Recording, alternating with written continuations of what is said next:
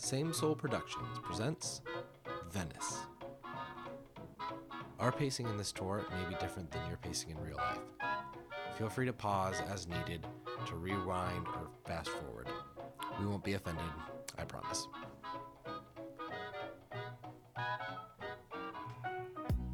Venice is easily one of my most favorite cities in the whole world. It's incredibly unique. The whole city seems to be floating, connected by over 400 bridges, but this also means that there are no cars and no traffic noise. The city loomed large in European politics and became one of the wealthiest cities on the continent only because they were so good at trading. According to the New York Times, Venice is, quote, undoubtedly the most beautiful city built by man. Although some Parisians may disagree, it's definitely up there. That also definitely wasn't the case when the city was first founded over 1,500 years ago. At the end of the Western Roman Empire, there were several invasions of the Italian peninsula made by the Goths and the Huns. Roman citizens began fleeing the undefended countryside, and eventually even the cities, as they were overwhelmed by these barbarians. Venice is a swamp, and if you can fly in, you can see the maze of silt sandbars and islands that protect the island from the open sea.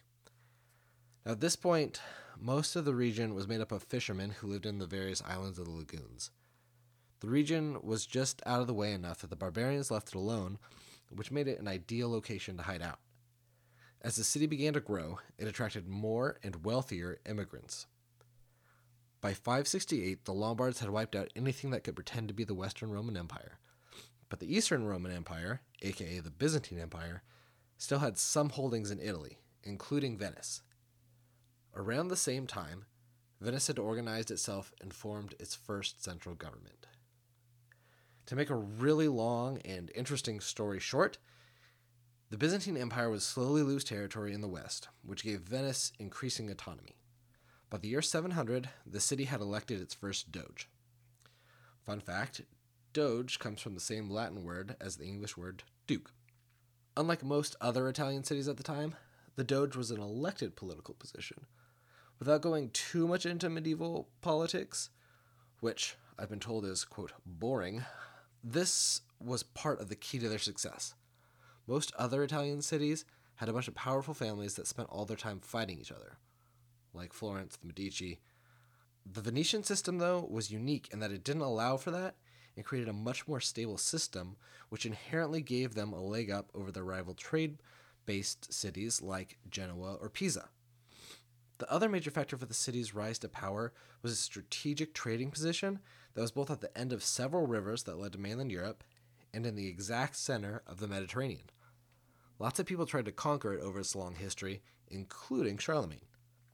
In the year 810, Charlemagne sent his son, King Pepin of Italy, not to be confused with Pippin of the Shire, to try to take the city. But all those sandbars make Venice hard to come at by sea, and you can't exactly march up to it either. So the army hung out in the swamp until they all got diseases and died, including Pepin himself. In the treaty at the end of the war, Charlemagne recognized that the city was still Byzantine and gave them a shipload of trading rights, so to speak. Venice got another big boost in 828 when the Venetian merchants brought the bones of St. Mark back to the city. We'll talk about that more when we go to St. Mark's Basilica. But eventually the Byzantine Empire had enough going on at home that they gave up on the West completely and Venice became independent while maintaining good relations with the remnant of the Roman Empire. Twice they would be granted trading privileges for helping Byzantine beat back incursions, the first time by the Normans and then the second time by the Turks. Interestingly, in the first agreement, Venice acknowledged its homage to Byzantium, but not in the second. This is a reflection of how much Venice's power grew and the Eastern empires diminished. I think the nature of how Venice increased their power is maybe my favorite thing about them. While almost every other empire in history has had a goal of taking over as much land as they can, Venice was really picky. Other nations could keep the farms and fishing villages. Venice just wanted the cities where all those raw goods ended up being traded. Rather than trying to gain control of the whole process, they tried to gain a monopoly on being the Mediterranean's middlemen. And they did a pretty damn good job of it too, because by the 13th century, Venice was the most prosperous city in all of Europe.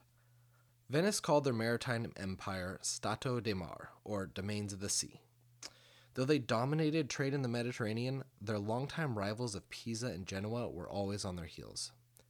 There was a key point in Venice's history in 1204, though, where things got really funky and led to some unreal stuff. Except at Israel. See, the Fourth Crusade was supposed to attack Egypt and then retake Jerusalem, but they didn't have enough ships to get there. So who did they turn to? None other than Europe's premier trading empire, Venice. So, Venice promises a bunch of ships to the Crusaders, but the Crusaders don't have enough gold to pay Venice.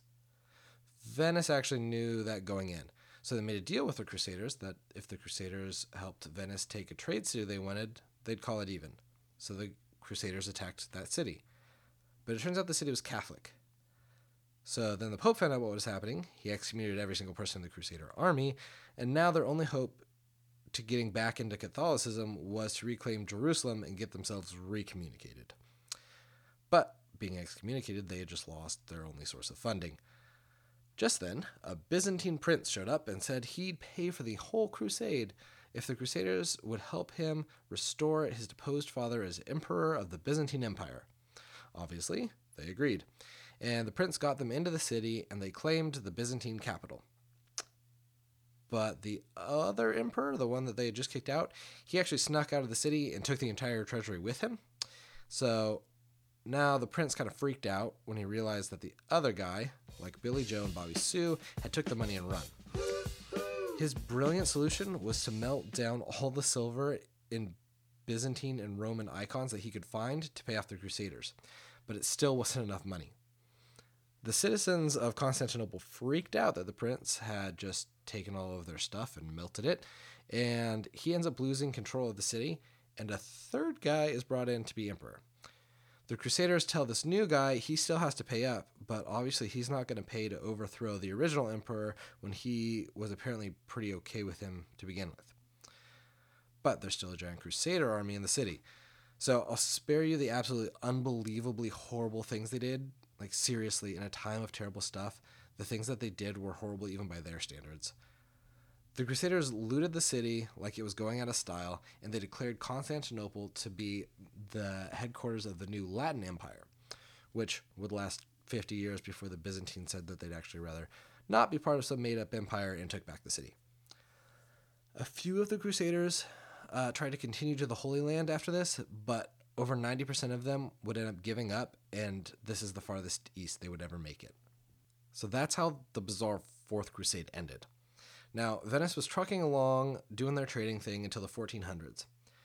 The Ottoman Empire took down the Byzantines and turned their sights on the Venetians. They waged 7 wars over the next 300 years. In fact, it was during one of these wars that they accidentally blew up the Acropolis in Athens.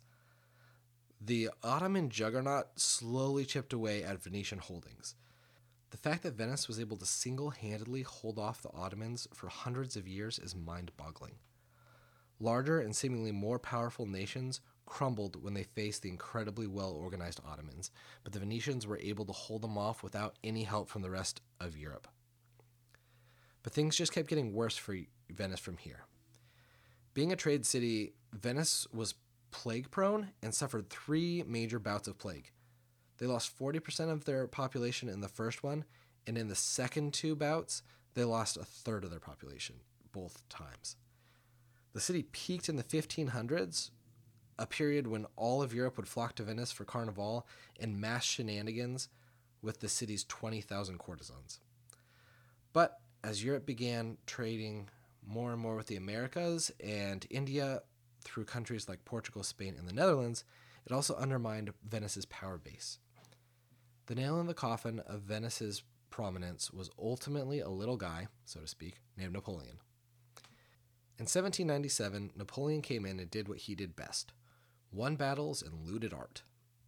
Somehow, Venice ended up being part of Austria until 1866, when Victor Emmanuel II succeeded in unifying the Kingdom of Italy. Now, Venice is almost entirely a tourist town, but its reign as the center of the Mediterranean trade also made it perhaps the most diverse city in medieval and Renaissance Europe, something that can easily be seen in the architecture of the city. Muslim, Catholic, Orthodox, and Jew all lived and traded in the city. The city was still Catholic, though, so sometimes they got really lame about Jews.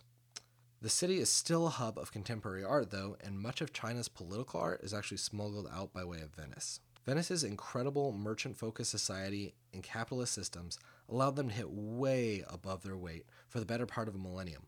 But ultimately, the very globalization that they themselves had led for so long overtook them. All that remains now of the once great trading empire is the city itself, one which may well be called the most beautiful city ever built by man. And that's what we call a callback.